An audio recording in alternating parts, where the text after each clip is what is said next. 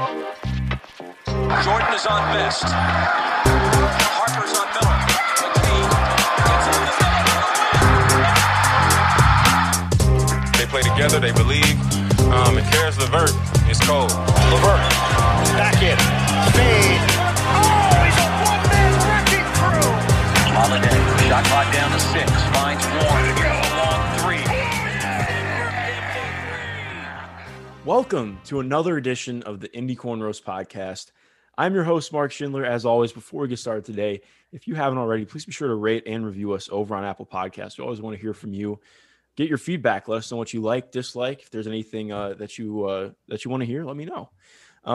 So really exciting moment today. I try not to hype myself up, but today marks the 1-year anniversary of me working at Indy Cornrows. So I got that notification on my phone this morning. I was like, oh, holy shit. I would not have even noticed that today, but kind of wild. And it's weird because the last calendar year feels like 80 years and simultaneously one day. So if you had asked me how long you'd been at Indy Cornrows, I don't know if I would have said a year. I might have said longer than a year. I don't know. That's how I feel. I had no idea, but here we are. I mean, as you could hear, joined by the wonderful Caitlin Cooper, one of my favorite people to talk basketball with and learn basketball from, coming at you with another edition of Two Questions to Caitlin, how are you doing today? Doing good. It was nice of me just to jump in and talk right over my own introduction. Hey, if people don't know the voice by now, I mean, that's on them. So just traditional podcast etiquette there. I can't even follow it. But yeah, good to be on here again. I look forward to doing these every month, trying to make them appointment listening, trying to put lots of effort so people want to hear us talk, and get ready for what we have at the end of the pod. Oh, we have some great stuff coming. I'm very excited. So do we want to... I always forget to do it. Do you want to re-explain what Two Questions to is for any of our first-time listeners? Oh, yes. If you're a first-time listener, so we do Two Questions to once a month, and it's just a reference to Reb Porter's classic call at the end of quarters where he would say 2 minutes, and we've just reworked that so that each of us come up with two questions that the other person doesn't know what they are, and we just answer them blind, and it just turns into a pretty long, rambling brainstorming session about all things Pacer. And then later on, a separate topic. Yes, the separate topic is also very exciting. You're just gonna have to wait for it. So, do you want me to start, or do you want to go first? I'll go first. On the one note, I really wish that at some point I would be on this podcast right after the Pacers win a game. Every time I'm on, I feel like it's some deflating loss or something weird has happened, and then I'm on here being the downer for everyone. But so I'll do my first question, which is, over the weekend, obviously, the Pacers get a great win over the Suns, then playing Denver last night. Which one of those games, in your opinion, was more real, or maybe I should say more reflective of who the Pacers really are? Ooh. Wow. That is a good question. Okay. Of this season or just in general?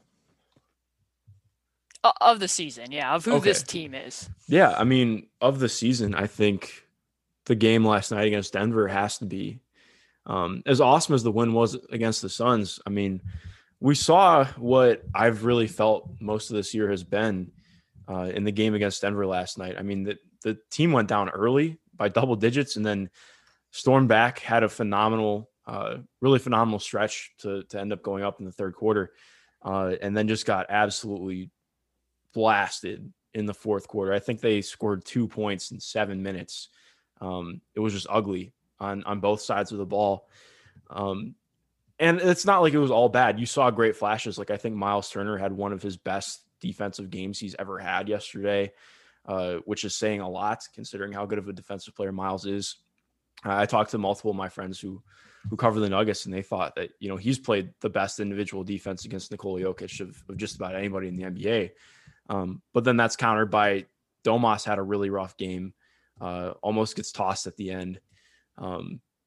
Goga had a really good game, but he only plays 9 minutes, which, I mean, you could argue that. Basically, my point in saying is there are flashes, but they're overly marred by a really rough close to the game. After last year, so much of the third quarter, as it was normally coined the third quarter, especially on Pacers Twitter, that has really spilled over into the Pacers just not being able to close out games in the fourth. And I guess we can get into what that's stemming from, like why that's happening. But I think I would just say I almost think how well they played in Phoenix is kind of punctuated by how much they struggled in the fourth quarter against Denver, because even if they get some momentum, like that would have been huge if they could win this game against Denver. They're up at the end of the third, and then what happened last night happens. Like instead of coming out of the All-Star break 2-1, you're 1-2, and you're coming out to play a Brooklyn team who beat the crap out of you last time you played them. It's going to be a tough stretch, and being 2-1 would have been really, really impactful after those games. But I think that would be my long-winded answer, saying the Denver game was a little bit more indicative of where this team is at right now. Okay, well, I think that both games had a certain degree of mirage to them. Mm-hmm. In Phoenix, Brogdon and Sabonis they were basically dominating Phoenix's defense, hitting with quick hitters, and what they did with Doug McDermott. I mean, McDermott basically put on a clinic, and that exposed things, but that's also because of how Phoenix was setting the defense. I mean, there's a very definite reason why Ayton came out of that game with 2 minutes to play in the third quarter and never returned. Yeah. And they were playing him deep. That was giving the Pacers the opportunity to use those handoffs and really take advantage of that extra space, and that's how they were getting into offense so quickly. I thought that there was good things to take away from it, but when I watched it back, like the Suns defense in other areas besides just that schematic way that they set it, I mean, there are certain games where Ayton plays higher, but I mean, that was a choice that they didn't make against the Pacers, and then didn't really adjust it until the fourth quarter when they went to Saric and started playing him a little bit at the level, but not fully the entire quarter. But the Suns defense outside of that was kind of bad. Like, I don't know how else to term it, but like Devin Booker was giving up screen rejections to Brogdon at will. Like, and then he and Ayton were arguing about it instead of forcing him over the top. Like, that happened several times. And then like Mikal Bridges is a good defender, but when the first half they are trailing and forcing McDermott over, and then McDermott's just shooting at the top of the key into the big chasm of space that Ayton's giving him. So in the second half they adjust and they decided to start top blocking Doug, and then he's just scurrying back door, and there's no defender back there to help against the top blocking. So, I mean, that's great reads by McDermott and Sabonis, but it also speaks, I think, a little bit to what the defense was. I didn't think that the Suns, I mean, they kind of struggle at times against below 500 teams, and whether we want to admit it or not, like that's what the Pacers are. And I didn't feel like they were playing quite as hard as the Pacers were. Like the Pacers came out with a different, I felt, emotional energy. And I don't know if that was a product of just knowing they had LeVert back in the lineup, and then some of the lineups just made more sense. Like when you're pressuring with TJ and Edmond and you're actually getting steals and converting them, that also helps juice your offense because you can get out and run. But I mean, even by comparison to the first game against Phoenix, the Pacers did not struggle to score in that game against Phoenix when they lost. They could not get any stops. Yeah. And I think that what you said about Miles, I actually thought Miles was really good in the game against Phoenix defensively. And specifically, if I can talk, in one particular area, because he had a rough time in that game against Cleveland defending floater range against Colin Sexton. That was the reason they had to go to box him one in a large part, because he was kind of just standing straight up and wasn't coming high enough. That can be a soft spot for him. And I thought he did a really good job against Booker and Chris Paul in those areas, but also like Chris Paul kind of had some uncharacteristic turnovers. So I think you kind of have to temper some of what it was. I think it was the best win that they had this year, and they played more complete on both ends, but I also think it was a product of how Phoenix was playing them. And then on the other side with Denver, I think that there's definitely a human element there that has to be considered. Like, I don't know what those guys' routines are individually before they go play games, and to not land there because the airport shut down until late in the afternoon, not be able to get into your regular routine, plus you're playing in altitude, plus it's the third game in 4 nights. I think we probably could have assumed that fourth quarter was coming. Like, I mean, I kind of did. It's become a regular part of who the Pacers have been to a certain extent, but it was also exaggerated circumstances last night. And I didn't really feel like the Pacers were probably going to keep up with Murray and Porter and Jokic. I mean, they didn't. I looked up this morning, and there's been 2 games this year that all 3 of them have scored at least 20 points in, and both of them are against the Pacers. They all 3 present unique matchup issues. And Jokic comes out hot. I mean, the guy took 25 shots last night to only 5 assists. And I think that says quite a bit because he's been more aggressive this year looking for his offense, but he's still predominantly a guy who's going to get his teammates involved. And he was really going after that, only missed 1 shot in the fourth quarter. So I felt like they really needed to bank points in those bench minutes, especially in the first half when they were playing those Murray only minutes, and it just didn't happen. The bench minutes were pretty bad, which is a whole nother talking point that we'll get to in a different question. But I think that my answer is we still don't really know what this team is. Like, I look back at both games and I don't think either one of them was perfectly reflective of who they are. And that's kind of a problem that the front office has right now because there just hasn't been any sample size to know what are they. And like, to take one side note off my monologue, like Karras was used rather interestingly last night against Denver. Against Phoenix, he had more pick and roll possessions, and last night there was several where he was literally just standing in the corner. And I think that it would be good to explore using him and getting him to find spots as a cutter. They ran some of those corner flares where they come up and fake that screen and then duck back, and Denver covered that fairly decently. But I don't think that his role is a spot up shooter. And maybe some of that was he's coming off of his first game. Maybe his routine wasn't quite there. I don't know what he's feeling like in his body. I'm obviously not him, but I think you need to get him more on-ball reps, even if you're using off-ball actions to get him to those. And he just wasn't giving much opportunity to handle, but I don't know what you thought of that. No, I agree. I mean, we've talked about this before too. Like when the trade initially happened, Karras is not a great catch and shoot player. He's really great at, well, I don't know if I would say great, but like his best looks from three come when he's taking them off the dribble. He's just not necessarily a spot up guy currently. Like that's not who he's been in Brooklyn. I was actually talking to Matt Brooks about that today from over at Nets Daily.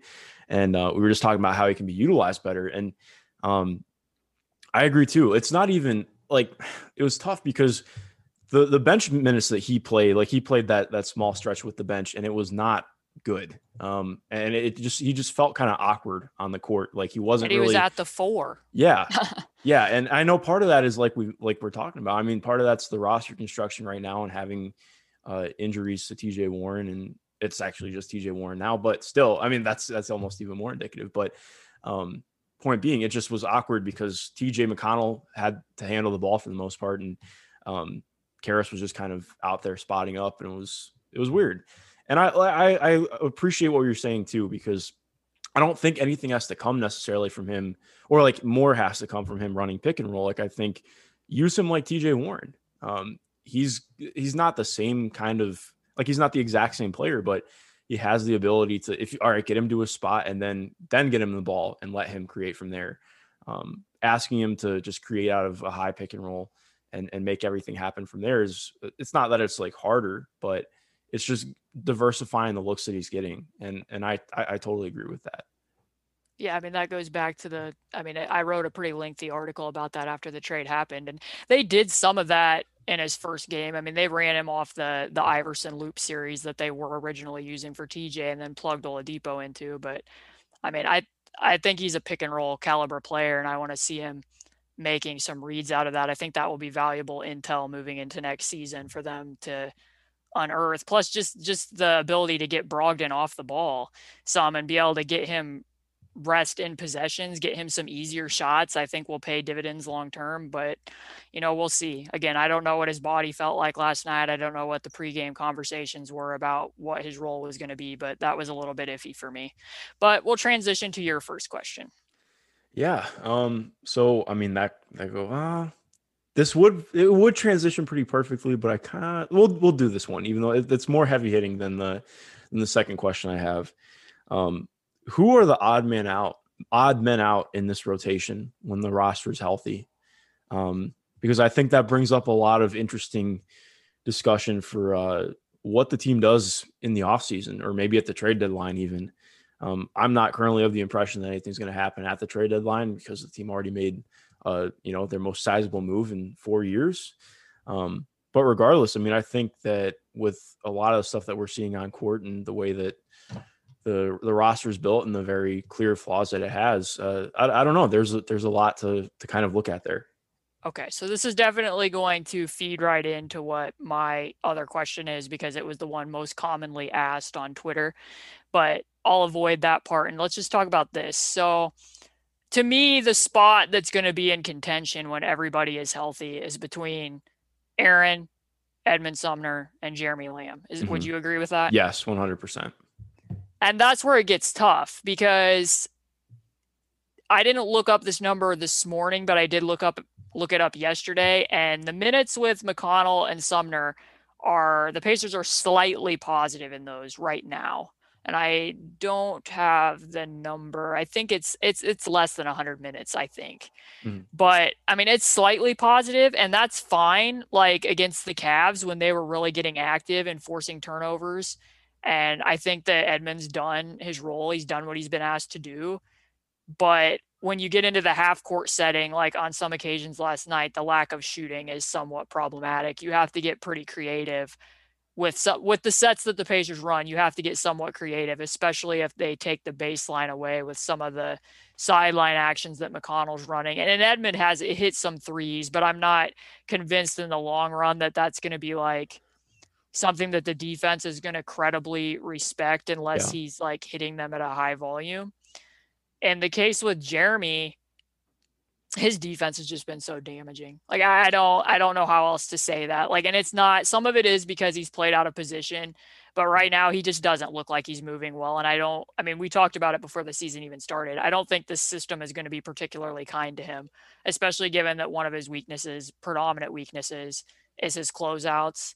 And some of the times when he's like, peeling over on a switch to veer back into the guy or to get back out to the line on a pop, like it's just very pokey for lack of better terms. And that's kind of who he already was. Like his defense wasn't great last year, but it isn't what it's been so far. I think he's played 500 minutes so far this year. And in those minutes, the Pacers have given up 116 points per 100. And I want to be careful with that because that shouldn't all get pinned on Jeremy. But his scoring is so variable that it becomes very hard to survive those minutes when he isn't on. And he has had some off games. So then we come to Aaron, and I just don't know what to make of Aaron this year. Like that's been one of the most fascinating / puzzling enigmas of the year for me because he played in a spot up role last year. He fit well with TJ McConnell last year. And his reads just really haven't shown a lot of growth, even in the minutes when he is playing point. He's not drawing fouls out of the pick and roll. His finishing at the rim remains questionable. The 3-point shooting has been somewhat up and down, a little bit more up over the last month than what it started out to be. But my main point here is I would have a hard time if I'm Nate Bjorkgren looking at Edmond Sumner and being like, we're going to start playing Aaron again when everybody's healthy and you're benched, even though I think that Edmond Sumner's ideal role would probably more likely be like special teams. Like this is a game where we think we need extra length, or this is a game where we know we want to play triangle and 2 or box and 1 and we want to use you as the chaser. I think that makes a lot of sense for him. And I think Aaron overall has the higher ceiling, but right now, when you're not performing to expectations, I think for a coach to be able to look at Edmond and be like, well, you're out of the rotation is a tough look. But right now, with the way things stand, I would lean towards Sumner of the 3. Yeah, no, I agree. He's been, especially too, looking in the 7 games that he's actually played double-digit minutes, or I think it's 8 now after updating last night. Like he's been fantastic defensively, and he's doing things offensively. And again, like you mentioned, the 3 ball is falling, but it's very low volume, so it's pretty volatile right now in terms of what it actually means statistically. Aaron is weird. I feel like his defense has been a lot better over the last probably 2 or 3 weeks. And like you mentioned, the 3 is falling, but he still isn't. I mean, he's taking a lot of floaters and just not like he's driving to the rim, but stopping short to take those floaters. And when they fall, it's nice, but when they don't, it's pretty obvious. And then he doesn't end up putting that much pressure on the rim in general. It's tough, and I'm not really sure what to think about it, but I agree with you ultimately that it comes down to Jeremy, and his fit overall just seems kind of wonky. And I don't mean that in a poor way. It's just like we mentioned, the system for him and where he's at physically right now, it's just not great. And I think I don't think we like sung his praises too much, but I think with how well he was playing offensively coming out the gates, and considering everyone was playing pretty poorly defensively, it kind of took away from like noticing how bad the defense was. And as things have tightened up a little bit defensively for everyone, it's been pretty apparent. Like in the Lakers game, the team started scrambling a lot better after the All-Star break. At least I felt like it has. But there are possessions where Jeremy is just like, he's closing out on the wrong guy routinely, and it's just kind of all over the place. And that's where a lot of the breakdowns I felt have come from. But it's just interesting too, because then it brings into just talking on more of the human aspects. I don't like talking about players as assets. That's not really something I'm comfortable with. But it just in looking at the roster and the way the caps work, like Jeremy is a very tradable contract if you look at it that way. But also, it's very just difficult because he's not the best player that's ever signed in Indiana or anything like that. But just considering, he's a pretty high profile free agent for someone to sign in Indiana. One of the better free agents of the past, like probably 5 or 6 years that signed in Indy. And it brings up a lot of questions of how does that read? If you were to trade a guy after he comes back from a devastating knee injury, maybe I'm reading too much into that, but I do think that there's kind of a factor there. That would be, I know that the front office weighs things like that. So I don't know. It's interesting to look at because a lot that I keep coming back on and I wrote about last week. TJ Warren is extension eligible this summer, but that's not going to be signed. There's almost, I don't speak in definitives very often, but it's a $15 million not qualifying offer. The extension is the max that the Pacers can offer him is a $15 million right around there this summer. And TJ Warren is worth way more than that on the open market. So in terms of having cap flexibility to actually sign TJ and still have some solid depth on the bench, it's something that the front office has to be thinking about already for sure. Yeah, if you're making a choice between Doug and Jeremy, all things equal, who do you think fits this team better? Oh, Doug, for sure. Yeah. And I think that's what has to be considered. They're going to know what his market is better than any of us, obviously, and where, how much he would want to stay in Indiana. But, everything that Doug does with the off-ball motion, and quite frankly, his defense has just been better than Jeremy's this year. That can't really be a thing to quibble about at this point where, if Doug's shot isn't falling, then his defense, like right now, that's a leg up over Jeremy. So, and I just think that you'd be giving up a lot to be like, oh, let's ditch the Sabonis Doug connection with everything, their chemistry that they have. Mm-hmm. What value do you think that Doug's going to command in free agency? Yeah, that's something I have been trying to really think about. And I was looking up some comparables because somebody wanted to know about Doug. And over the summer, obviously, we know that Justin got 3 years, 18. Justin's a better defender than Doug, but isn't doing as much off the ball. On ball, as far as, being able to do stuff off the dribble when he comes off a screen. Bryn Forbes got 2 years, 5. I think Doug's definitely going to get more than that. I don't think he's going to be anywhere close to the Joe Harris, Davis Bertans contracts because obviously he doesn't play the 4 like Bertans, and Brooklyn had every reason to overpay for Joe Harris. I'm not saying it is an overpay, but they really wanted to retain him. Mm-hmm. But one that I do think is interesting, not from this summer, but the season before, is Seth Curry's contract. His initial year is 7.8, then 8.2, then 8.5. That seems reasonable to me for what Doug might get. Just because, in that year in Portland, Seth put up career high points, expanded his game, did more off the dribble. He was even occasionally used as a secondary ball handler up there. And then defensively, I'm not going to say he's a lockdown defender, but he can hold his own a little bit on the perimeter. So that feels like a fair number to me, but I don't know what you were thinking. Yeah, I've been torn on this because I think you look at just what teams are it's been brought up to me, he's having his worst 3-point shooting year since I think his rookie year, or at least his worst 3-point shooting year in Indiana. But then teams can also say, hey, I mean, he's been a 40% 3-point shooter right around there for most of his career. And he's doing a lot more in terms of getting to the rim and diversifying his game as an offensive player. He's squarely in his prime right now. He'll probably be in it if it's a 3-year deal, most of the deal. And I think looking at this free agency class, right after it was widely hyped as being one of the biggest, best, brightest ones out there, not to say that it's like worse now, but I mean, Giannis is off the table. A lot of the players who are headlining this are no longer going to be available.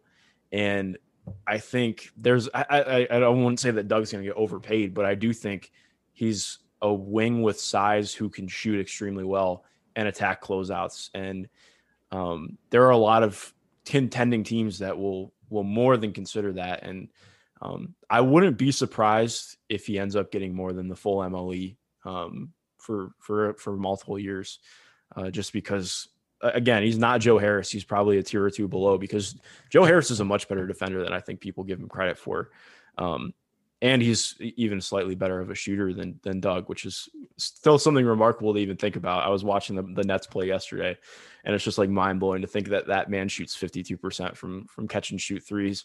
But overall, I do think that it kind of depends, but I fluctuate back and forth on what he's going to get paid. Regardless, I think it's going to be tough for Indy to keep him. Right. I mean, my main point was that's what number I think is not necessarily what another team will offer him, but what number I think is fair for him. Like, I could see him getting more than that potentially. I don't even know what all teams have cap space right now. I know nine are projected to have it, but I don't know which ones it is. But I think I'll just go ahead and ask my second one, because this flows into all of this. Ideally, what's your rotation? I mean, not just even that specific player, but how are you shuffling guys? Oh, okay. Over the back end of this season. And you can take into account if you think the Pacers are going to sell on somebody or, whatever. Yeah. I mean, I think my ideal rotation would be, I kind of like bringing out a ball handler and Domas early and having them run the bench unit, because that's worked and that's been effective.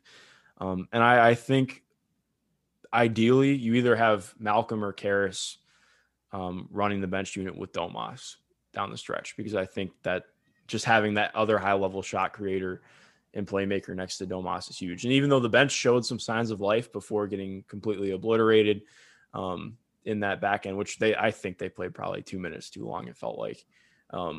But I think it's probably a 10-man rotation or 9.5-man rotation. And it, like you mentioned, just kind of depends on the night who gets out there. But then that brings up a lot of questions. Like Aaron Holiday's probably out, because TJ McConnell is who you're going to be playing those minutes mostly. Man, this is tough, because it's weird to even think about Justin coming off the bench now with how long he started and honestly how good he's been, but he's so vital to what the bench does too. I mean, yeah, Jeremy's probably not in that. Maybe Ed is your 9.5 guy, but then you also want Goga getting minutes. I mean, I wrote about this before the year started on what the team would look like, ideally minutes wise, after what was projected as like the minutes, like when the press conference happened and the KP and Nate talked about, how they envisioned the team getting minutes. And they were like, well, Goga we're going to play Goga more. And I'm like, okay, so Goga's going to play 8 to 10 minutes a game consistently. And that hasn't necessarily been the case this year. He's definitely played more, but not in a consistent stretch. Aaron Holiday's played about the same, a little bit less actually. What am I talking about the same? But I mean, then they talked about getting TJ more minutes at the 4. Well, that's obviously TJ's not here, but envisioning that in the future, whose minutes are going at the 4 if you're playing TJ at the 4 more, because that means either Domas or Miles is playing less. And from what we've seen this year, it's been Miles who plays less. And then where do Goga's minutes come from? Because if you're not trying to cut down too much on the starting minutes, then Goga's minutes are gone. It's a very big conundrum. But I guess I would say ideally it's a 9.5 to 10 man rotation, but also at the same time, I think you start bringing up questions of, do you make some kind of consolidation move? Because you have almost too many guys who are capable of playing that you can't play all of. Yeah. So I tried to chart a lot of this because, like I said, like 6 people asked about ideal rotation, who would be in the rotation if the entire roster was healthy. And mainly I had like 3 or 4 boxes that I wanted to check for things that I think are important that necessarily aren't even about, winning individual games as much as things that I think they need to get a look at. And hopefully they work well for them. But anyway, and they asked about the ideal starting lineup, which I think is pretty obvious. We're talking Brogdon, Karras, TJ, Warren, Miles Turner, Domantas Sabonis. So at that point, I'm playing that group until about the 6th minute mark, 5.5 mark. And then I'm going to bring Justin in for Sabonis. I think that's what works better. I think getting him the break earlier in the game and playing Miles Turner more in the first quarter is the better arrangement. So I'm going to bring Justin in at the 3, and then I'm going to bump TJ Warren down to the 4, let him play the 4 with Miles and the rest of the starters plus Justin. Then after that, I would sub in, and this is going to be a little bit of a bigger lineup, but I would bring in McDermott, let him play at the 2 with Justin still at the 3, TJ at the 4, Miles. And then to close the quarter, go with McConnell, and then whoever we're plugging into the, Aaron/Edmond/Jeremy slot with McDermott, Justin, and Goga. And I'm going to get Goga his minutes at the end of the first quarter, beginning of the second. And that's going to be about a 5-minute spurt until I bring Sabonis back in to play with that bench. And in some way, somehow, I feel like my belief in Aaron is still there, and they just have barely got to the lineup that was one of their best lineups last year. Yeah. And, maybe that group doesn't work anymore in this system, but they did work really well in the one game that they played the most minutes in against Chicago early in the year when they were, full court pressing and getting all those turnovers with TJ and really still having all that flow in the half court. So I want to get another look in the second quarter at that group. And then here's the biggie for me is I want to bring Karras in with not McConnell, not Brogdon, and not Sabonis. I want to see him run a unit as a playmaker with Justin and Warren and Miles out there, because I really want to see what he can do with the ball in his hands, because I think that tells you a lot in the offseason about how many playmakers do we really have? Can we stagger them out and reduce some of Brogdon and Sabonis's load in that respect? Can we rely on this guy? And it's not going to be a big chunk. It's just going to be a few minutes in the middle of the second quarter before you go and finish the half with all 5 starters again. And that, I feel like, gets me most of the things that I want to see. TJ Warren at the 4, Karras as a playmaker, back to the bench unit that worked last year, and also getting some developmental minutes for Goga. And then in the second half, I would flip-flop what I did with Miles and Sabonis's roles, where instead of playing Miles most of the third or most of the first, like you did in the first quarter, I'd play Sabonis most of the third and then bring Miles out for the solo Miles minutes, bridging this into the third, start of the fourth, so that Sabonis is playing less minutes in the fourth and can come back out stronger to close when they really need to be finishing off some of these games with the starters. So the rotation would be mainly similar to that, only you would be getting more of Brogdon and Sabonis's minutes in the second half rather than using those in the first. And then my decision with Goga would be based on, okay, you got the 5 minutes in the first half. If those go well and he plays well and earns the next grouping of minutes over that window, then you do it. And it's also based on how's the game going. Like, are the Pacers, way up, way behind? If it's a close one, then you're probably going to continue to lean on the solo Miles minutes and maybe Goga's not getting them. But that every game you're at least getting a consistent amount of playing time with Goga. And I think that's where I land with all of it. Okay, yeah, that totally makes sense. And I think with what we've seen from the solo Miles minutes so far too, I like you mentioned, I'm ecstatic to see that with TJ out there. I think, man, it's so weird looking at this team and this roster, because it's changed so much over the course of the year, and it's still going to, and it's hard to really envision and picture what they're going to be and how that equates from what they are now. But overall, yeah, in looking at your minutes, I totally agree. It's yeah, I just don't know what the roster is going to look like past the trade deadline, because And I think that's a whole nother question. Yeah. And the TJ thing for me isn't even so much about necessarily which big. Like, I would love to see him running like Chicago action, like what you're seeing Michael Porter and do at the 4 with Jokic, where you're pinning that guy down and then he's going into a dribble handoff. When you can do that at the 4 spot, that's really big. I'd like to see that pairing, but I just think it makes more sense to be bringing Sabonis out at the 6-minute mark, and then it just falls that he would be playing with Miles. But yeah, I mean, we don't know. You don't know how the front office sees the roster. I do think, just on a side note, I don't know what your next question is. Is it going to have to do with buying and selling at the trade deadline? It is not. Okay, well, just as a side note to that, it does feel like it would be a little bit out of character for this front office to do that. That's what I thought know as well. that people have brought it up, but the Pacers, other than Karras, don't make a lot of mid-season trades, and they were kind of back into a corner with that one because you didn't really want to let Victor walk for nothing after you knew that he didn't want to re-sign at the amount that they were able to offer him. But like, I even look back at the 2018-19 season, and like, they knew that Victor was out for the year. He was injured, and there was pretty much no chance they were getting out of the first round of the playoffs, but they felt like they owed it to those guys who had been working hard all season to commit to winning. And not only did they not sell on Thad or Corey or Bogdanovich, they went out and got Wesley Matthews on the buyout market, and then played Wesley Matthews over Sumner and Aaron. And I'm not saying they're going to do that, but I think that speaks to how much they value projecting that they have this winning culture and thinking that that's important for them to sell to free agents, that, we prioritize winning here, and we're going to help you if you were to sign with us, that we're going to put that first. We want to win games. And, as it turned out, they didn't re-sign Thad. They didn't re-sign Corey, and ended up getting Brogdon in that sign and trade. But, I'm sure there was contenders that would have been interested in any of those 3 players just because how much they had contributed to the Pacers. But I just think it would be somewhat out of character for them to sell on Doug and McDermott now, but maybe if they've had some of those conversations, or if they know what they think the market's going to shake out to, then obviously you listen. Or if you think that there's something guaranteed that's going to make you better, you of course do that. But I would be surprised if they started fire sailing at the deadline, but I could be wrong. Yeah, no, I feel similarly.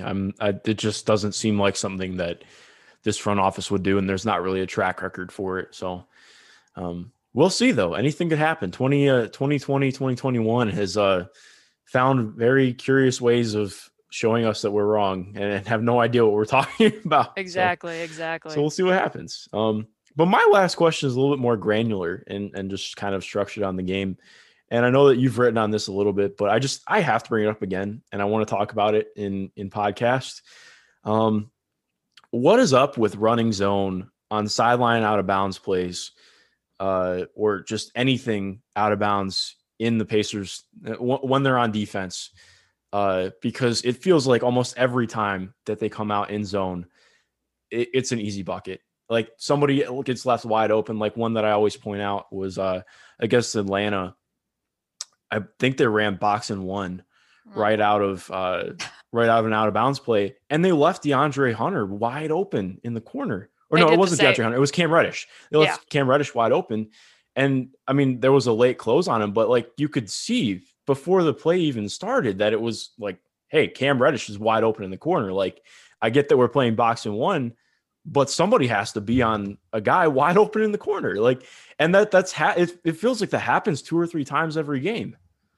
Well, yeah, I mean, that happened in the first game against Denver too, because they played box and one during the Murray only minutes, and ball went out of bounds, and Vlatko was standing right in the corner, and they lined up in their perfect box and just let him stand there and hit a 3. But yeah, when I wrote the longer article about zone, if people want to go back and look at it, and it's still true because I check this every so often, they're like 25th, still bottom 5, might have even dropped to 27th over the weekend, if I recall, in defending baseline out of bounds plays.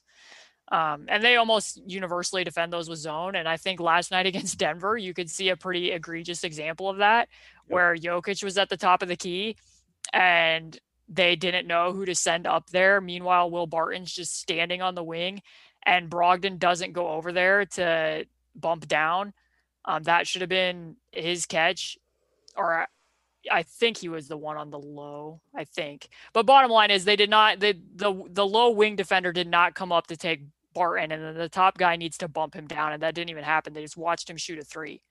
Then a few minutes later, there's another baseline out of bound play, and like lo and behold, they matched up, and the Nuggets ran pin downs on both sides, and they forced a turnover. And it's like, exactly, like at this point, I get that they want to use the different coverages, and we've talked about this in ad nauseum, but in this specific instance, they're not surprising anyone with this anymore. Like Denver immediately called that out and did it. Every team knows that they're setting up in 2-3 zone on baseline out of bounds plays. And most of the time, all it takes, and the stances, I'm sorry, listeners, for this rant, but I do not understand how we are 35 plus games into the season and people on the side with the ball are standing with their back to the two defenders that are in their zone. Like they can't even see where they are, and yet it continues. So it makes me wonder, like, either they have no time in film sessions to be like, hey, what are you doing? And why are you standing that way? Or this is a directive. And if it's a directive, like I've racked my brain, like what would the reason for that be? And I don't know. I will probably have a longer thing about the sideline out of bounds plays because, like, obviously Sabonis was terrible in that minute in the fourth quarter. Like, I think we all know that when he's face guarding Paul Millsap on a sideline out of bounds play, and somebody asked me about it. That's what they've done all year.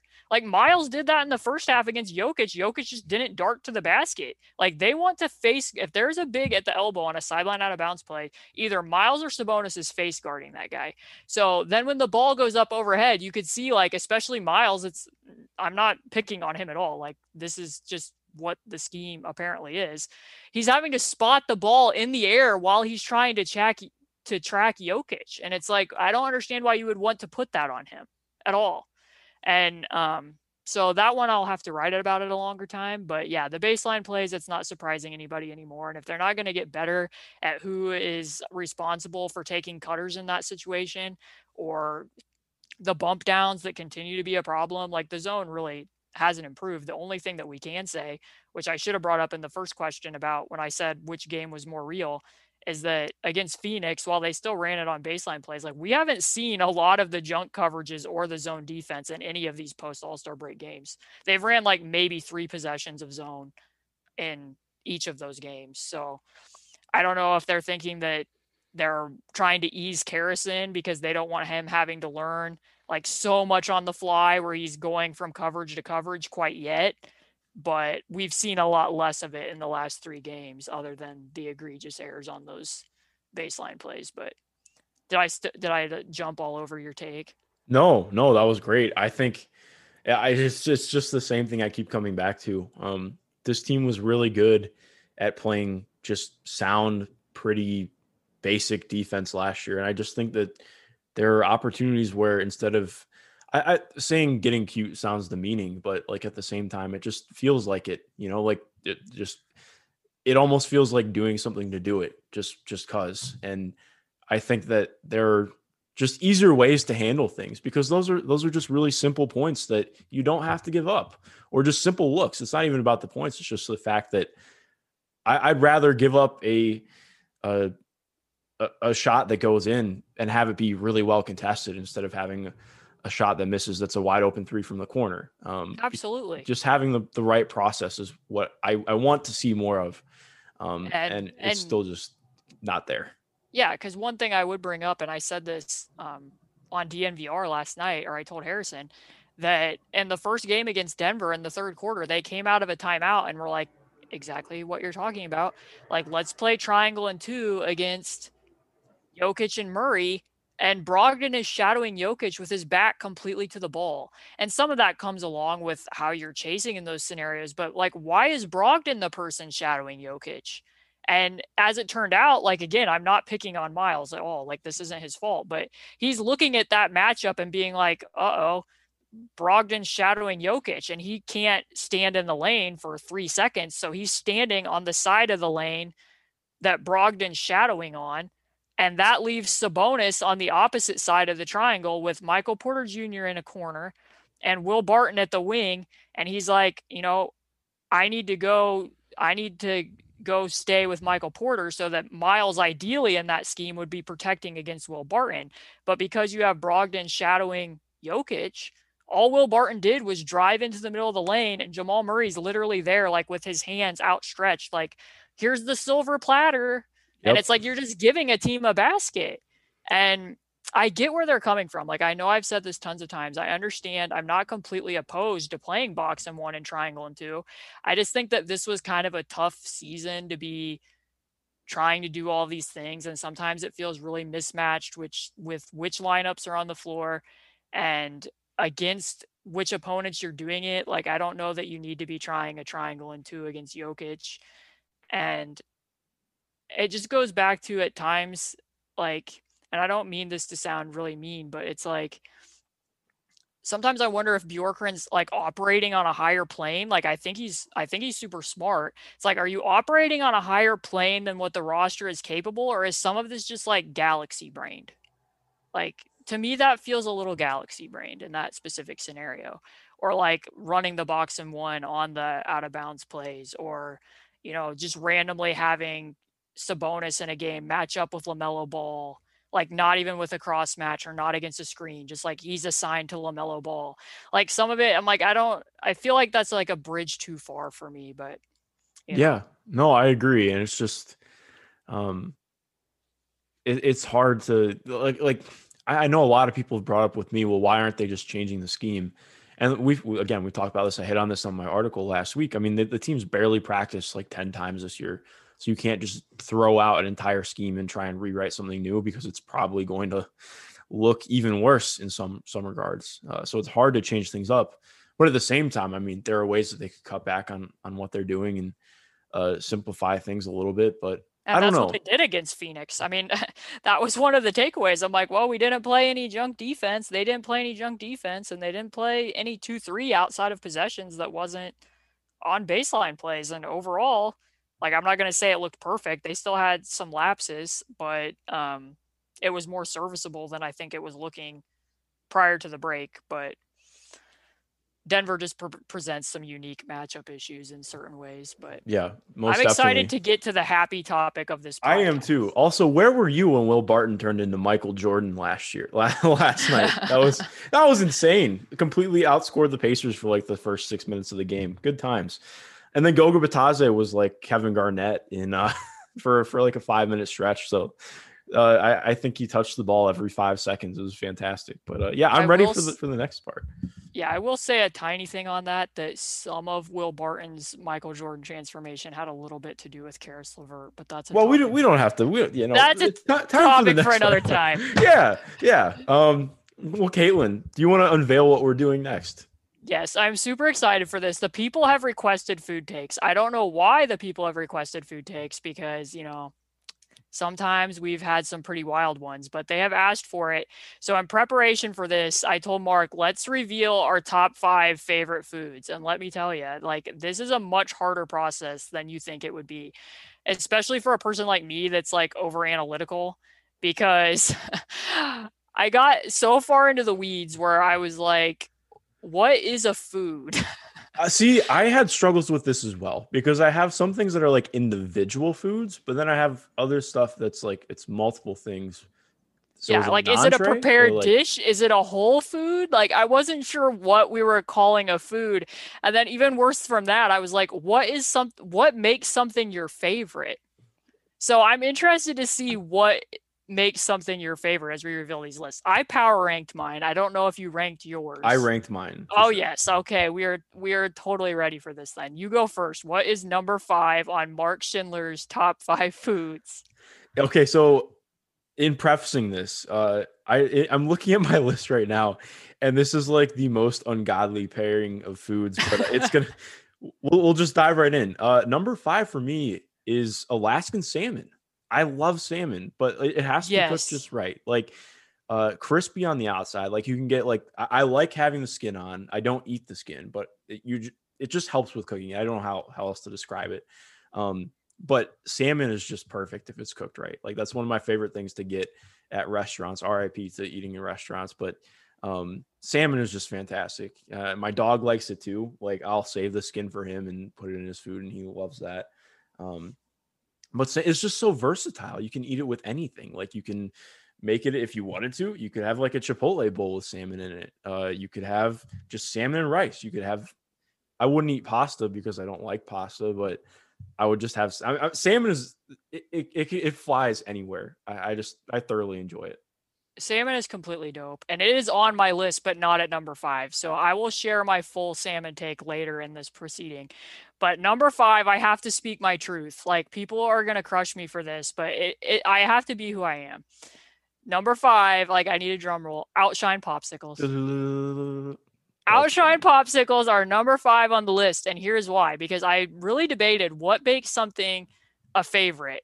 And what I came down to with this particular pick was there is literally no time of day that I would not eat an Outshine popsicle. Like if I got up for breakfast and I had one of those available to me, I've eaten them for breakfast before. I eat them for snacks. I eat them sometimes after dinner. They are my PEDs. There's never a time when I don't look forward to eating it either. And it is just so convenient. Like I'm not talking about like the sugar-filled, like fake artificial popsicles. Mhm. Like Outshine popsicles are real fruit. I like the strawberry ones. That's the one that I would pick. And in some respects, that is like eating a smoothie on a stick. And I don't have to dirty up a blender or anything else. It's just right there waiting for me in the morning to eat. And it is delicious. And they belong on the top 5 list. I will be honest. I've never had an Outshine popsicle. I don't think. What are you even doing with your life? Like, crap. Well, I've spent the last year here at Indy Cornrows, so clearly I just haven't had time to eat popsicles. No. Oh, did you ever have the Minute Maid popsicles growing up? No. Oh my God, those. Wait, the ones that are like in the triangle pack. Yeah, like like my wedges. school served those for lunch. Yeah, Yeah, sometimes that would used to count like as our fruit. Oh, man. Gotta love how things have changed. No, popsicles are great. I haven't had a popsicle in forever. I need to change that, especially since it's actually like starting to get nice-ish outside. But It no, doesn't matter. You can have them in the dead of winter. It That is really doesn't matter when you have a popsicle. It will always be delicious. Number 4. What is your number 4? my number 4. It's gonna sound really low, especially considering how often I eat these things. But tacos, and I'll be honest, this is the most base thing I have on my list, just tacos plain. But it's got to be specific. I was getting into an argument with this with Dave Sturl on Twitter, notorious for slandering my food takes. I don't like corn tortillas. Like I really just don't like corn tortillas. I think that they're kind of bland and chewy, and I don't really like that. I would so much rather have a flour tortilla or a hard shell. I just think like if you're eating a corn tortilla, like why? Like I think that you just have so many better options at your disposal. I'd rather have a bowl than have a corn tortilla, to be frank. But you can just do so many things with tacos. Like I had Condado delivered to me the other day, and I got a hard shell wrapped in a flour tortilla with guacamole in between. Like, come on, you can't beat that. Tacos are just the ultimate vessel for food delivery. As far as I'm concerned, you can just do so many great things with them. Salsa is amazing. Pineapple mango and mango habanero as well. I mean, those are top tier salsas, the best salsas, to be honest. You're getting a lot of flavor with a taco. You're getting a lot of options there. I could not pick a taco because I just have so many food sensitivities, and foods that don't love me back are not making it on this list. But tacos are quite good. But so you're definitely a soft shell, not a hard shell taco. I am not. Yeah, definitely. Okay, so my number 4, I'm copying you, is salmon, because salmon rocks. It is awesome. And it is also my litmus test for most like steakhouse restaurants. Like if you do not serve salmon, I don't really want to go there. And if I go there, that's always the first thing I will order. And if it isn't good, then I don't want to go back. And salmon can go wrong. Like if it isn't cooked in the middle, it's not great. And it needs to have a crispiness on the outside, as you mentioned. But salmon is delicious and definitely belongs on these lists. And as we will find out, like I had a hard time not just stocking this entire thing with seafood. I really had to make some tough decisions because I love seafood. But seafood is so good. Number 3. Wait, I do have to ask. What is like the what's the ideal? What's like your ideal side with salmon? Baked sweet potato. Oh, okay, that is good. I like that. Yeah. 100% a baked sweet potato, which are also awesome, and the superior potato, because you would never just bake a potato and just eat it without putting something on it, but you can totally just throw a baked sweet potato in the oven and eat it without putting anything on it, and it would be just as good. You can. See, that's what Yeah. I wish people would understand. I think Thanksgiving has tainted what the idea of a sweet potato is for people. They think it has to have brown sugar and marshmallows on it. And I just, first of all, I don't really like that. But also, like baked sweet potatoes are just good. Like they're very good. Or even if you like roast sweet potatoes, fantastic. Better than regular potatoes. So I'm totally on board with you Yes. there. Number 3 for me is my all-time favorite vegetable that is unfavorably expensive, also kind of annoying to cook. So I don't have it that often, but if I can get it anywhere, I will get it. Actually, I used to work at a Mexican restaurant. That was my first bartending job. And I was really annoying because whenever I got like every single day, you would get like a free shift meal, and I would order like 3 orders of asparagus because I'm that person. I just said it. Asparagus. Asparagus is fantastic. You spoiled it. I completely spoiled it on accident. But no, asparagus is just amazing. I like there's just no way to describe a perfectly cooked piece of asparagus. Like it's soft and it's tender, but then on the outside it's like almost crunchy and it's perfect. And you just put like a little bit of garlic and a little bit of salt and some lemon juice on asparagus, and it's absolute perfection. And I don't think you need another vegetable in your life, to be completely honest. No, asparagus crushes it. It takes me back to my time when I was taking German clear back in high school, because we had to all identify in like my first year of German, like be able to say what your favorite vegetable was. And I will forever remember that the German word for asparagus is spargel, because asparagus is awesome. And that's what you should pick when you're in German class and need to say what your favorite vegetable is. I love that. Oh, what's number 3 for you? Okay, so now I'm gonna have like an ugly American accent, and I have to preface this by saying like what I said with salmon. I had a very hard time because I love scallops, I love Alaskan king crab legs, and I love Maine red lobster tail. All so good. Like if it's a special occasion, like one of those is going to be eaten by me. But in the end, none of them ended up making the list because I had to make room wow. for a balanced thing. But I still needed to get another seafood element on here. So it is shrimp bruschetta. Ooh. And this is why, because there is not you're getting, it's like the taco of the seafood world, because I'm getting a lot of bang for my buck. I'm getting the shrimp, which quenches my need for seafood.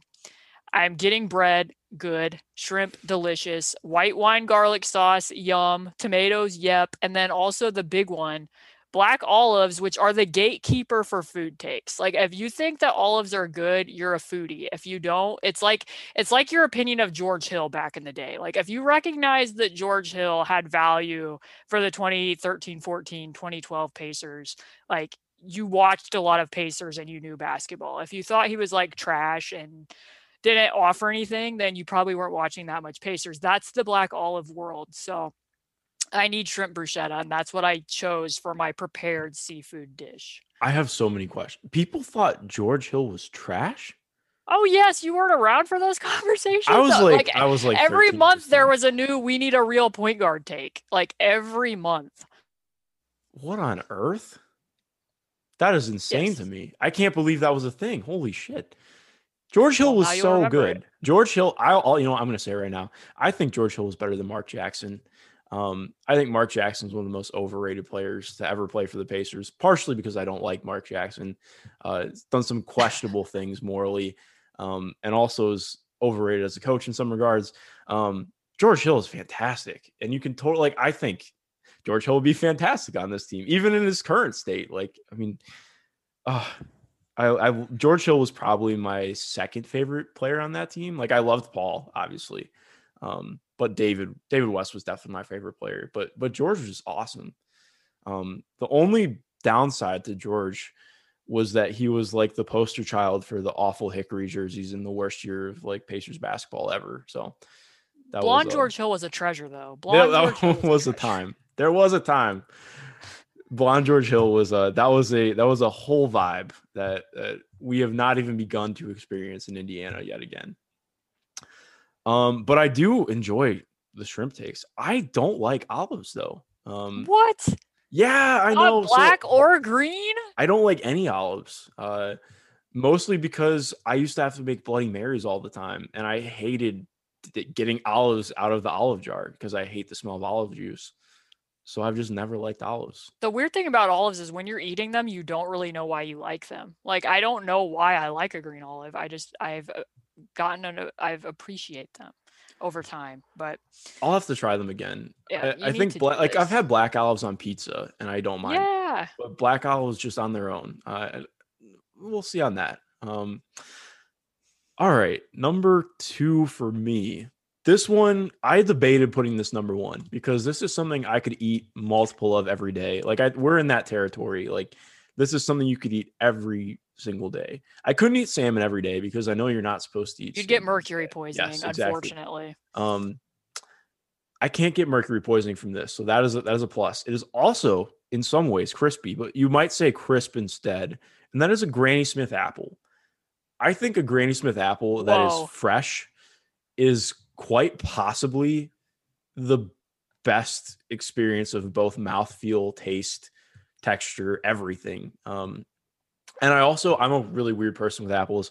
I don't eat them with I eat them with my hands, of course. Like you eat things with your, I guess you don't have to eat things with your hands, but I do. I cut them, like I slice them myself. I don't use an apple slicer because it makes the wedges too big.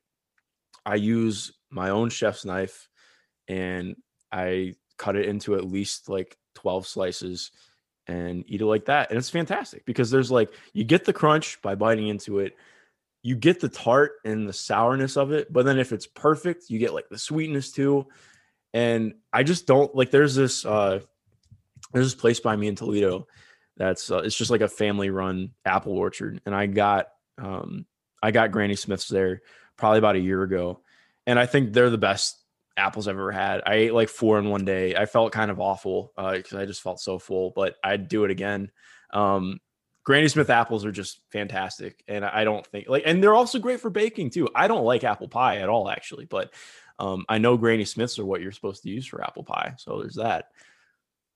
Apple pie is extremely basic, but beyond that, like I'm just blown away by this take that apples of all the fruits made the top 5 list. Like, where can we get a slow cap for pineapple? Like pineapple, pineapple's great, but it's not Granny Smith. But Granny Smith is not even the best apple. What is the best apple then? Well, I can name a lot. Honeycrisp, Gala, Jazz, Sweet Tango. I don't like Jazz. Sweet Tango is delicious. All much better. The only one that the green apple is better than is like the Red Delicious Washington. Red Delicious. Okay, so Red Delicious tastes like they have wax on the outside. Yes. They're terrible. I can't believe you just call it the green apple instead of Granny Smith apple. That's slander. That is my 2012-13 George Hill is Granny Smith apples. I block Granny Smith apples. I reject that as a number 2 pick. But yeah. Actually, so this is a funny thing. I texted some of my friends were asking me yesterday in one of my group chats that I'm in what is going on in Pacers fandom. And I found I always keep tabs on Pacers Facebook just so I know what people are talking about or thinking because it gives me ideas for stuff. There was a real thread yesterday about people saying that they missed Roy Hibbert and wished he was on the team still. And that was just not a take I expected to see yesterday. So that warms my heart a little bit. I did love Roy. Roy was fun. I liked Roy a lot, but I still can't believe that you don't like Granny Smith apples. This is like, that actually pains me a little bit. Okay, so my number 2 take is one that comes from a place of if I go over to somebody's house or I'm at some sort of event where these are brought and somebody's like, hey, Caitlin, do you want one of these? I'm never going to say no, and I don't even have to know what type it is. Number 2, cookies. Oh, yes. Cookies are equally good as a snack or a dessert. They're just, there's basically no bad cookies. Now, I was told there's very few bad cookies, Mark. There are some bad. If it has a raisin in it, it is a bad cookie. Well, I'm getting to that. Okay. I'm getting to that. So I asked somebody in preparation for this because I was having a really hard time narrowing this down. I said, "What are my 5 favorite foods?" Somebody that I'm close with, and they're like, "You cannot say cookies." They're like, "You have to pick a cookie." So I was like, "Fine, I will narrow it down to a cookie." And here's the education that's coming. Okay, so oatmeal raisin cookies are the chocolate granola bars of the cookie world. Like, if you're going to eat a granola bar covered in chocolate, just go eat a candy bar. Like, you don't need to do that. And the same thing, like, if you're going to go out and eat a cookie filled with sugar anyways, like, we don't need to make it healthy with raisins. No. Oatmeal cookies are an A1 cookie if you put butterscotch chips in them. So number 2, oatmeal scotchy cookies. That is where we are. But more broadly, just cookies. I've never had an oatmeal butterscotch cookie, but have you ever had just like a plain oatmeal cookie? Because they're actually really they're good. They're and fantastic. there's no limit of those that you can eat. Like, it's very hard to quit eating them when they're just plain oatmeal. Yeah. I see. I'm trying to think. I don't like snickerdoodles. I think snickerdoodles are one of the most overrated cookies. Just because I don't like. But I'm not turning down a snickerdoodle. Like, I won't turn it down. Like, if it's fresh, sure, I'll take it. But I don't really like them that much. Peanut butter cookies can be good, but only if they're soft. I don't really like hard peanut butter cookies. I also enjoy like a double fudge cookie. So like a chocolate cookie with like chocolate in it. Oh my God. A part of that's just because I'm like a fiend for chocolate, but yeah, cookies are good. I would say though, I think brownies are better. No, that's incorrect. You can't do near as much with a brownie, and brownies can go wrong. Like, if those are like thick like cake, or if they have whole chocolate chips in them, no. Okay, I don't that's need fair. that in my life. That is very fair. I don't need that in my life. But okay, like, this is the big reveal. I need to know, what is number 1 on Mark Schindler's favorite foods? I'm not prepared after Granny Smith apple is number 2. I think it gets a little weirder. I have gotten some blowback for this take before. I decided what my number 1 would be based off the question: if you could only have one thing for the rest of your life to eat, what would it be? Outshine popsicles. And that was number 5 on your list? Okay, well then I started ranking things differently. When we get to number 1, you're gonna understand where my rationale comes from. Well, based on my rationale and also the fact that I eat it normally 2 or 3 times a day, it's peanut butter. Peanut butter is the number 1 food on my list. Some might say peanut butter is not a food and that it is a spread. And I'll tell you, it is both. I think peanut butter is fantastic. There's just like all forms of it are great. I think crunchy is great for certain things. Like if I'm just going to have a peanut butter sandwich, because I don't use jelly, because why would I use jelly? Jelly is gross. Crunchy peanut butter on a sandwich, fantastic. You can mix peanut butter into things like oatmeal. You can put it on bagels. You can put it on any other carb that's not pasta or rice. I would not recommend putting in peanut butter on rice. I have not tried that. Please don't try that. That's disgusting. Long story short, peanut butter is just amazing. And then you could also incorporate all kinds of nut butters. Like peanut butter is just, I actually don't think I could survive without it. I don't know what I would do without it. And if I like randomly just became allergic to peanuts, oh no. Oh God, that would be terrible. I can't even imagine what my life would be like. But yeah, peanut butter is number 1 for me by a healthy margin. I respect it. I respect that. Like, you can peanut butter makes fantastic pie. Peanut butter makes fantastic cake. Peanut butter is good on its own. Peanut butter is good spread on an apple. I'm surprised this isn't your number 1 combo. Peanut butter on a Granny actually Smith don't apple. like peanut butter on apples. What? I'm really weird about. I don't like letting my food touch one another. Like, okay. See, I get really uncomfortable at Thanksgiving when people just like, I see people put like 12 mounds of things on their plate and it all like congeals and touches one another. I don't like that. That's, oh God, that's like my worst nightmare. Kind of like the messy food problem, like when too much stuff gets piled on like Mexican food and it's just like you can't even taste the original thing anymore because it's just smothered in layers and layers of like salsa and other stuff. Yeah, exactly. It's just a big messy pile. Yeah, I see that.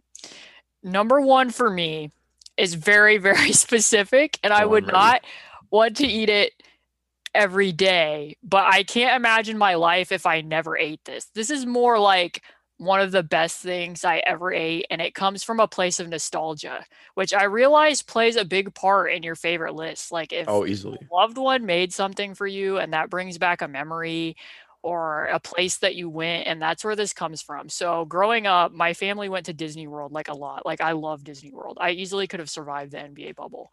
Well, I don't know if I could have because I would want to be escaping all the time and going to the parks. So I love Disney World. And during all that discussion, Disney World got a bad rap. Like there's people like, what are they going to eat there every day? Like chicken fingers? I'm like, no.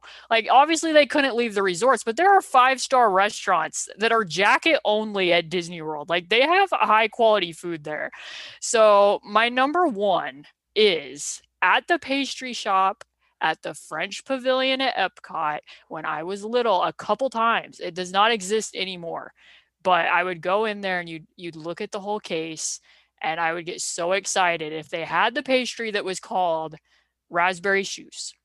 And there's like an acclaimed French pastry guy, can't think of his name, who invented this, and then Disney kind of like riffed off of it, I believe. But basically what it is it's a rectangular pastry that's topped with like the best layer of raspberry glaze that you've ever tasted, with pastry cream, then a thin bit of chocolate on like this wafer thin crust. And the bite is just like one bite of it is perfect. And then you order it and you go outside and there's fountains. And I love fountains. Like I really love fountains. And you can sit right beside it and you're in sunny Florida. And like it's just literally the happiest place on earth. And then you eat the raspberry choux and it's like life is good. And I would even order more than one piece because back then they would ship it to your resort so that when you got to your room later that night, you would have like a whole another piece of it.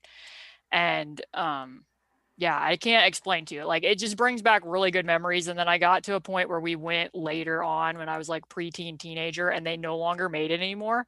And now they bring it back and it is an imposter. Like it is an abomination. You look it up on the internet, like people can look it up after this. Like that is not what raspberry choux was when I was little, but really good memories of doing stuff with my family. So that's my number one favorite food. That sounds really good. I've never been to Disneyland or Disney World, and I've never been to Florida. So never been to Florida. Yeah, I'm uncultured. So where were your vacations? We didn't take a ton of vacations growing up. We had Yeah. like this place that we used to go to up in Canada that my family had a cottage at. Okay. Absolute middle of nowhere. It was fantastic though. I kind of like being in the Sometimes middle of it's nowhere. good not to, weird to say it during quarantine, but sometimes it's good not to be around people. Yes, if we're exactly. being honest. I completely If we're agree. being honest. I like not having to be around electronics or anything and just kind of shut down sometimes.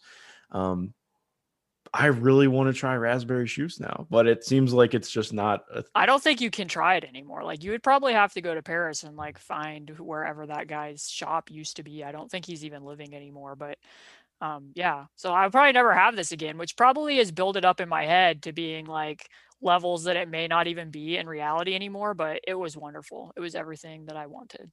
Well, when in doubt, you can just have a Granny Smith apple. It's pretty much better. So. No. If I'm bumping one of these things, it's going to be for scallops or Alaskan king crab legs and nothing else. Like it really wasn't that hard to narrow it to 5. It was more like, because I really don't like that many foods, like them a lot. Sometimes food is just like a means of sustenance for me, but I kind of really agree with that. But these ones I feel really good about. Well, Caitlin, I think this was an important exercise for people to just learn a lot about food in general. Exactly. Maybe we should just start up a food podcast. I think people could learn a lot from us. We had very, very, very different lists. But I think salmon, I think we can get we together. Did have. I was surprised that we had one of sometime. the same ones. I'm pretty proud about that. Indie Corner was showing out. I feel that I represented myself pretty damn well with my We list. were true to ourselves. Nobody can say that Exactly. we weren't true to ourselves. See, what I'm just picturing now is like we're not going for clicks here. Like no, never. We don't go for clicks at Indie Corners. We're here for analysis. That is fantastic. All I can picture right now is like a spread right in front of me of all of my 5 favorite foods, and it's just a very odd spread. yes. Because there is I'm imagining a plate of salmon right in front of me with asparagus on the side. I'm like, okay, that's normal. I can get that at a steakhouse. Then there's a taco next to it. I'm like, okay, I'm at a tapas bar. And then there's there's a Granny Smith apple there too, and it's cut up just like how I do every morning. And I'm like, okay, this is getting weird. And then I don't know if there's a whole jar of peanut butter or just like peanut butter in like a container or just peanut butter spread onto something on the plate. This is a weird conglomeration of food, but we're here now. So it all comes together in the end. It's like Chopped, but with Indy cornrows. Yeah, and I'm planning on next month revealing the least favorite foods.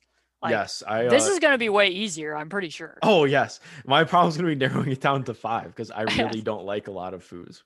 Yes, I have strong feelings towards some foods that some people find delicious too. So, yeah, this was great. Hopefully people got some laughs out of our food takes while suffering through our bad Pacer takes. But hey. Yeah, I think definitely a lot of great takeaways to get on both sides of this.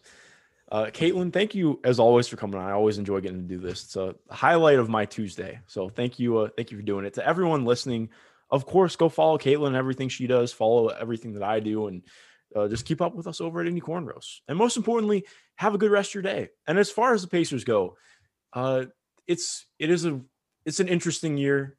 We're covering it. There's a lot more to come still, and just try and keep a level head with it, because there are positives, there are negatives, just like with anything. Things are looking up in some regards. So just enjoy the rest of your day. Try not to let basketball get you down. It's a fun thing.